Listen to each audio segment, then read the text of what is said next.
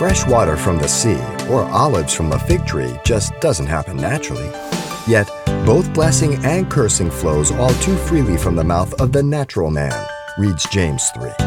Yielding to our divine nature, says Pastor Xavier Reese, is the simple truth to God-honoring speech.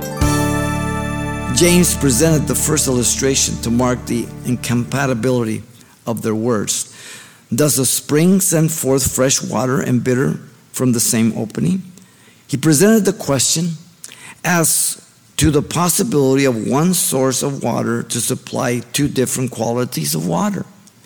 The imagery was very familiar to the audience that he was writing to. In the land of Israel, as you know, is a very arid area, very little rain. The word fresh means sweet. It parallels with blessings. The picture is same natural spring gushing out bitter water, lining up with the cursing of men. You see? Out of the same mouth in verse 10. The illustration verifies the contradiction of the same person speaking blessings and cursings at the same time. While it is impossible for that to happen to a single water source, it does happen with believers who have two natures. Out of one body of water, if it's a fresh water source, there cannot be a salt water source or a bitter water source. But the reality is the believer is doing that. He uses the illustration to make his point. There should not exist in the life of a believer the blessing of God and the curses of men at the same time. The question is a rhetorical one, notice, having only one possible answer. What's the answer? It's no. The two are incompatible. Then notice, James presented his second illustration to mark the irreconcilability of their words. Can a fig tree, my brethren, bear olives, or a grapevine bear figs? While it is impossible for that to happen to a vine, it does happen with a believer who has two natures.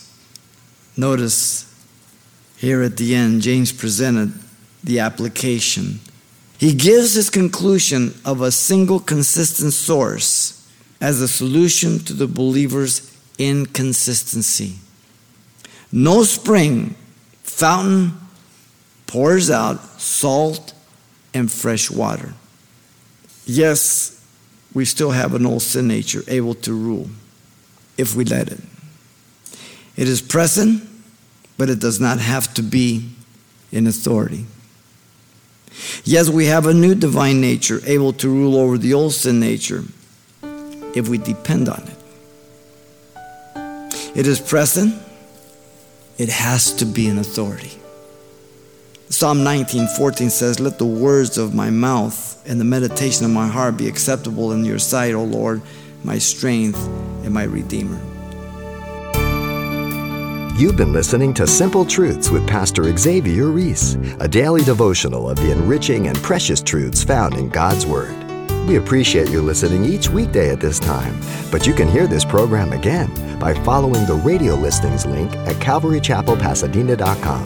For more on the other ministries at Calvary Chapel Pasadena, visit our website.